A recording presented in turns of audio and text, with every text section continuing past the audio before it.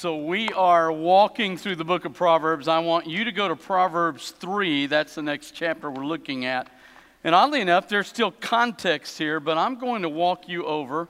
You stay there, and I'm going to read you a story in the New Testament that you have to understand. And if you don't get this, then you'll misapply chapter 3. So we want to make sure we apply that correctly. So you go to chapter 3, but I want you to listen. We talked about this. Remember, he starts the book off and he says, the beginning of wisdom is the fear of the Lord. Now, we struggle with that because we got this statement in 1 John, perfect love casts out fear. But there are two different types of fear. There's a fear that he will not take care of me in life, which is rebuked. There's a fear that somehow he and I have a problem even though I'm a child of God. That's rebuked. But the third fear is not rebuked. Now, listen to this. On that day when evening had come, he said to them, let's go to the other side. So on the Sea of Galilee, leaving the crowd, they took him with him in the boat just as he was, and other boats were with him. A great windstorm arose. The waves are breaking into the boat, so the boat was already filling. Now remember, that doesn't mean anything to us, because we have Coast Guard and life vest and all this kind of stuff. There's no Coast Guard, no life vest. This boat flips over. They're all going to die. And they know that. These guys have fished on this lake for years. But he's in the stern asleep on the cushion. There's just not much that bothers Jesus. And they woke him and said to him, "O teacher, do you not care that we are perishing?" He awoke. He rebuked the wind and he said to the sea, "Peace, be still." And the wind ceased and there was a great calm. Now listen to this. He rebukes them. He said, "Why are you so afraid? Have you still no faith?" Now he rebukes them for that fear, right? But now listen to the very next thing. And they were filled with great fear. A different fear. And said to one another, "Who then is this that even the wind and the sea obey him?" He does not rebuke them for that fear. You're not to be afraid that he can't take care of you in your life, and you're not to be afraid that somehow you and he don't have a relationship, but you're to fear him in the sense that day by day you know who he is more and more and more, and as you understand who he really is, that's going to create an awe and a fear and a reverence that will impact who you are. Now, so I want you to hold Mark 4 right here. And I want you to go with me to Proverbs 3, and I want you to listen to what he says so that we don't misapply this. So we're coming back here and listen to what he says. "My son, do not forget my teaching, but let your heart keep my commandments, for length of days and years of life and peace they will add to you." Now, listen to what he says, okay? He says that if you take God's commandments and you keep them, it doesn't mean you're going to live a long time. That's not the statement. Psalm 139 says your days are ordained for you. So that's not the statement. What he does say is length of days. In other words, the greatness that's in the day will be lengthened for you, and years of life and peace will come to you if you obey what God says. Now, when he says peace there, you need to understand. Most of the time, it's not that we get along and we have buddies. It's the idea always of God's best in your life. So if I want the Creator's best, and I want years of that, years of his life and peace, I want his best, and I want what's good in a day to be lengthened, then I keep his commandments. That, though, is the question today. We are in a different day. I want you to listen. Rob Bell is a pastor of a very large church, Mars Hill, not the one in Seattle, but in another city, and he is renowned among young people, had a very effective ministry. So in February 2015, Bell and his wife, Kristen, are doing a Valentine's weekend episode with Oprah. That should be enough right there. But at any rate, here's what it says. Bell said, and this is absolutely true, one of the oldest aches in the bones of humanity is loneliness. Loneliness is not good for the world. Now, here we go. Whoever you are, gay or straight, it is totally normal, natural, and healthy to want someone to go through life with. It's central to our humanity we want someone to go on the journey with. The statement prompted a question from Oprah. Well, when is the church going to get that? Now, here's Bill's response. We're moments away. I think culture is already there. And the church will continue. Now, listen. You think about what we just read, right? That his commandments give us life. They give us his best. Now, listen to what he says. I think the church will continue to be even more irrelevant when it quotes letters from 2,000 years ago as their best defense. When you have in front of you flesh and blood people who are your brothers, sisters, aunts, uncles, co-workers, and neighbors, and they love each other and they just want to go through life with someone. So now you face the choice. Is Solomon right or is Bell right? The problem I hear is that for a lot of people it's Bell. We've begun to embrace what our culture says when Proverbs clearly says, if I obey his commandments, that's when all this good stuff happens. So that, flip side, if I ignore his commandments, it doesn't. And that's where we are. We have to come to a place where we decide, you know what? It is 2,000 years old. It is dusty. But it's still true. Now, this is where you have to come. Rich young guy comes to Jesus, right? Comes up and says, hey, what do I have to do to inherit eternal life? Jesus says, well, have you kept the commandments? He says, oh, yeah, I've kept them all right. I've kept them all, I've done exactly what I'm supposed to do. And Jesus said, well, I'll tell you got one more deal here. I want you to take all your stocks, all your camels, all your money, sell it, liquidate it, and give it away. And then I want you to come and hang out with me. Now, the Bible makes an interesting statement. It says he left sorrowful because he had a lot of wealth. So what Jesus did in a brilliant move is he put this guy in a position, I'm not even sure he would have had to have done that, but he put him in a position where he's got to choose that Jesus' teachings will do more for him than his money. That in fact who Jesus is and what he says is going to enrich your life more than your bank account can, and he simply can't go there. Neither can Rob Bell. It is where you have to go. You have to come to a place where you say, you know what? I don't even like what God says. But I think it's the key to what I haven't known.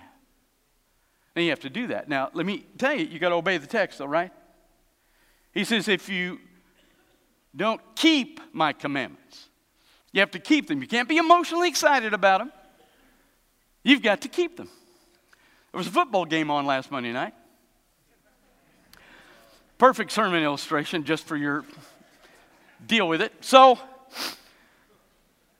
at my house, when I watch an Alabama game, particularly an important game, I don't have anybody over. I don't cuss, but I can go crazy. So all through the game, I heard two statements from my wife, one of which is true and one of which is not. All through the game, I heard my wife say, you're scaring the dog. That's true. I'm good. And then she said, they can't hear you, and that's not true.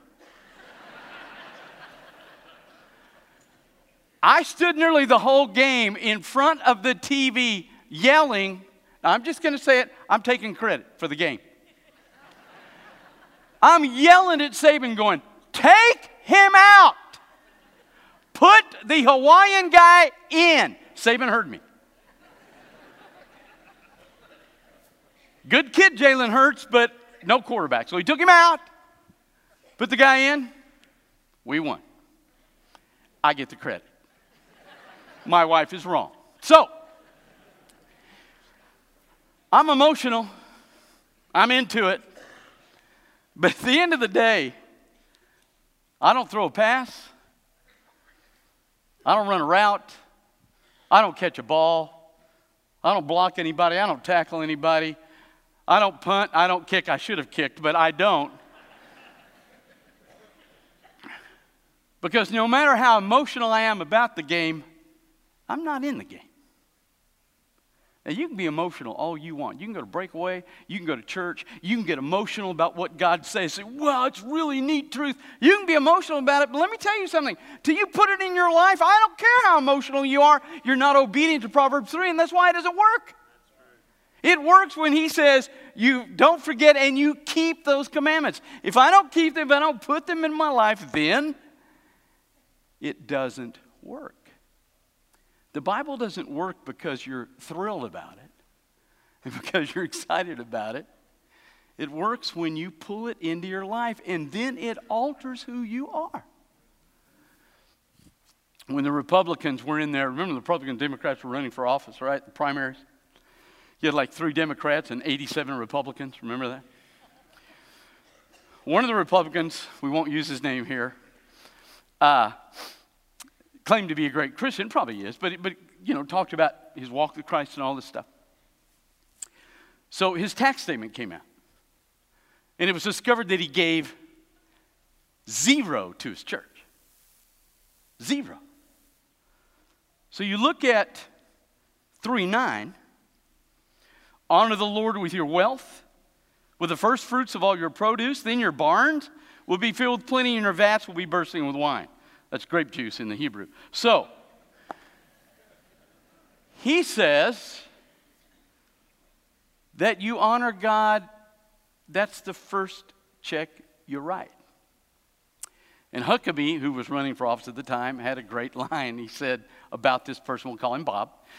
About Bob, he said, it's hard to say that Jesus is first in your life when he's last in your checkbook. And so, you have this verse, 9 and 10. You have to decide, it's neat, it's cool, wow, I give and he'll bless. No, can't be emotional about it, thrilled about it. You've got to obey it. When somebody really rips you off at work, they take your idea, they take it to the boss, they get the promotion, they get the raise, they get the money, they get all the stuff. What do you want to do? You want to hurt them. Bible says that you have to pray for them and bless them. So again, we've talked about this. You can't pray, God, kill them tomorrow. In Jesus' name, amen. You can't do that. You have to pray for God to bless the person that ripped you off. That's the obedience to the Scripture. I want you to listen. You stay in Proverbs. I want you to listen to this in Isaiah 55. Listen to what he says. For as the rain and snow come down from heaven and do not return there, but water the earth, making it bring forth and sprout, giving seed to the sower and bread to the eater. Now listen, so shall be my word that goes out from my mouth. It shall not return to be empty, but it shall accomplish that which I purpose, and shall succeed in the thing for which I sent it. Now, does he say that when I read this, I have to feel it? Or I have to sense it? No. I read this, and he will take it and do in my life what his purpose is for it. Now, I'm not trying to be hard today. Someone say this with a smile, okay? When you get up scrolling Facebook and you go to bed scrolling Facebook and you don't turn a page in this book, you just don't get it. You get a lot of likes, but you want to know who he is. Because when you obey those commandments, that's when things are good in your life. It's okay, preacher, I got it. So I'm going to go home today. I'm going to take his commandments. I'm going to obey them because they're going to bless my life. No. No. Now listen to me. You don't ever take the consequences and make them the purpose. The consequences are, if I obey the commandments, that years of life in peace, my days, and the goodness in those days will be lengthened. That is a consequence of obeying the commandment. But it is not to be the reason I obey the commandment. That is different. Now, go with me to Matthew 17. Matthew 17. I want you to listen. Now remember, we talked about the fact, right, in Mark 4, Jesus rebukes the fear in 1 John that you think you and Jesus are not okay. He rebukes the fear that you don't think he can take care of you, but he does not rebuke the fear where you're amazed at who he is, and it produces a fear in you that does something unique. Now listen to Matthew 17. After 6 days, Jesus took with him Peter, James, and John, led them up on a high mountain by themselves. He was transfigured before them. His face shone like the sun, and his clothes became white as light. Now, come on. These guys are us. They're normal people. If we know anything about Peter, that guy was normal. If you're up there with Jesus, you've been walking around with a guy that really doesn't look any different than you. He's got one thing of clothing. He eats like you do. He drinks like you do. He talks like you do. He sleeps. He gets tired. When you get up on top of this mountain and all of a sudden, he's transfigured. His face is as bright as the sun. His clothes are dazzling white. Now, come on. That's going to scare the bejeebies out of you, which is a Greek word. Now, behold, in verse 3, there appeared to them Moses and Elijah talking with him. So it's bad enough, right, that you're looking at this guy that you thought really, yeah, he's God, but maybe not. Now, boy, you realize who he is. And then all of a sudden, two guys appear. For some reason, you know their names. It's Moses and Elijah, the two greatest figures in the Old Testament. And they're standing there now with you. Do not tell me you're not scared. You're terrified. So what does that kind of fear do? Look at the next verse. Peter said to Jesus, Lord, it is good that we're here. If you wish, I will make 3 tents here, one for you, one for Moses, and one for Elijah. Listen to me. If you think you and Jesus are at odds, that fear pushes you away from Christ. If you think he can't handle you in your life, that fear pushes you away from Christ. Listen, but when you really get who he is as best you can get it, that fear pulls you to Jesus. That's why Solomon said the fear of the Lord is the beginning of wisdom. Why? Because it pulls you to Jesus.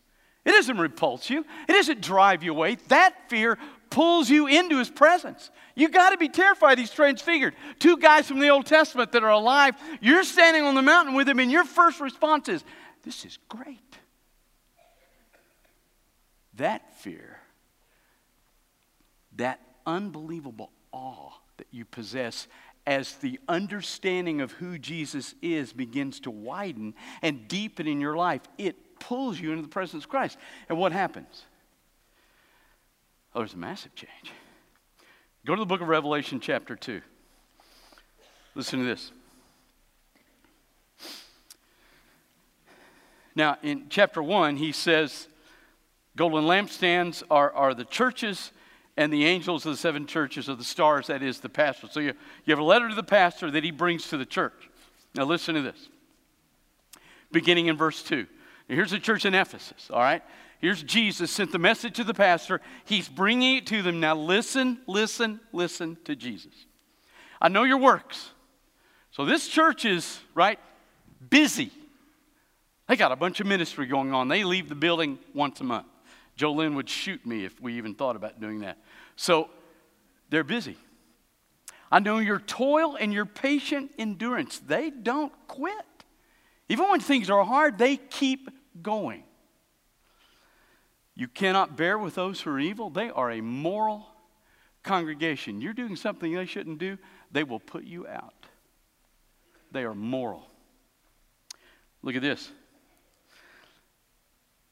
But you've tested those who call themselves apostles and are not, and found them to be false. Their theology is sound. I know you're enduring patiently, bearing up for my names. You've not grown weary. So understand, right? They're active. They work hard. They don't quit. They have a moral high character, and their doctrine is down the line with the Scripture. So you would think, right? Jesus would say, keep going. And that is not what he says. Look at this. I have this against you, that you have abandoned the love you had at first. Remember, therefore, from where you have fallen, repent and do the works you did at first. If not, I will come to you and remove your lampstand from its place unless you repent. Now, I want you to listen to what he said, okay? These guys are obedient. They're moral. They're long-suffering. They work hard. They don't quit. They're sound theologically. And Jesus says, if you don't fix the problem you have, I'm going to take your church and do away with it. That is a staggering statement. Here's the deal. You don't obey the commandments because of the consequences. You obey the commandments, listen, because you're in love with the one that wrote the commandments, Jesus Christ. You're in love with him. And that fear pulls me to him. And as it pulls me to him, I understand more and more who he is. I fall more and more in love with him. And if you don't make that your motivation, and you decide to go home and go, I think we'll keep the commandments because it's really got some cool stuff. Listen, if you do that, here's what you'll do. You'll focus on the commandments and you'll wreck them.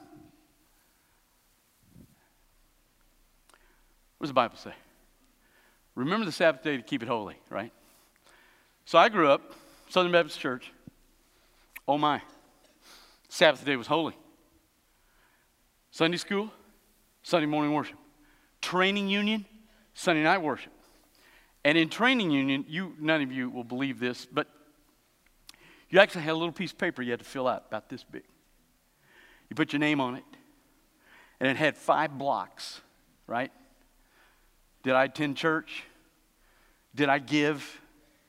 Did I read my Bible verses? And you had little Bible verses, and I'm a really fast reader, so what I would do, I'd come in 5 minutes before training, and you'd read the verses, and then go, yeah, I did. I checked the boxes, buddy, because that's what it was. And if you came in and made the mistake of being honest, when they said, what did you do this afternoon? You said, hey, man, we played football. Oh, my. You have sinned against a holy God. And when we told them we'd played poker, that didn't go over well. I remember when I came here. Deacon is still here in this church. He operates one of his doors. We're going to call him Bill. I came here 31 years ago. In my first year, I had a lady call me. And she said, I want to talk to you about one of your deacons. Okay. Did you know what he did Sunday? He mowed his yard. I remember thinking, I'm sorry, he did what? He mowed his yard. So I asked what I thought was a relevant question, right? I said, does he mow yards all the time? No, but he mowed it on Sunday, and that's against God, and he sinned, and he needs to be removed as a deacon. My real thought is, no, you need to be removed from this planet. But I didn't say that. I did think it, but I did not say it. That's how crazy we get. See, if the fear of the Lord pulls me to him, and I fall in love with him, and he says to me, Chris, I want you to take one day a week and you don't do what you do the other 6 days. I want you to love me on that day, and I want you to relax on that day. Well, Lord, what does that mean? It doesn't mean anything except those 2 things.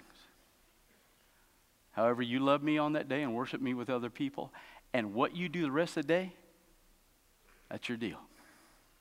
I just want you not to work on that day. All of a sudden, I've got this incredible freedom in Christ, which I will have if I focus on who he is and not trying to get commandments to make my life good.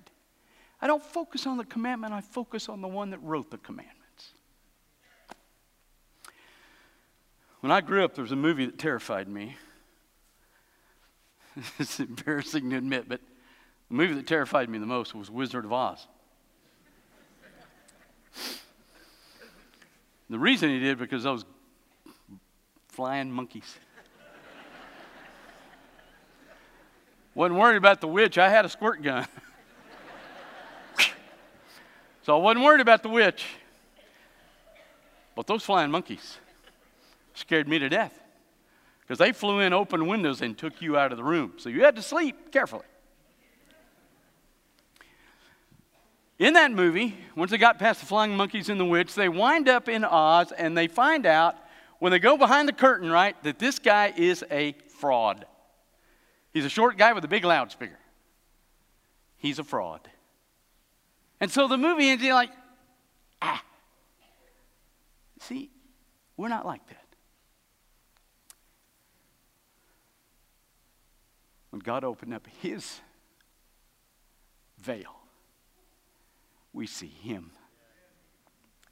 King of Kings, Lord of Lords, Creator of the universe, 6 days, spoke it in existence, put his son on the cross to pay a penalty so you could be his child. That's who you see behind our veil.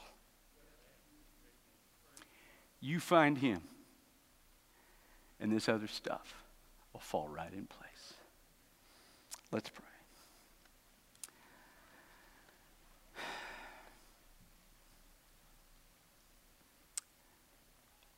Father, thank you for your truth, the amazement of it, the impact of it. And Father, create in us in this room a healthy fear of who you are, so we love you, so that when we obey your commandments, we do them with your freedom, your power, and your blessing. Honor us in that today. I ask you that in the name of Jesus Christ. With your heads bowed and your eyes closed. You never met Jesus? It's a great day to find him. Because he's behind that veil and he's legit. God's calling you to be a part of this fellowship. Whatever decision he lays on your heart, if you just need to come down here and kneel and pray. That's why the staff's here. We'll be glad to pray with you. You want to bypass us, just pray at the altar. As the Holy Spirit speaks to you this morning, you come.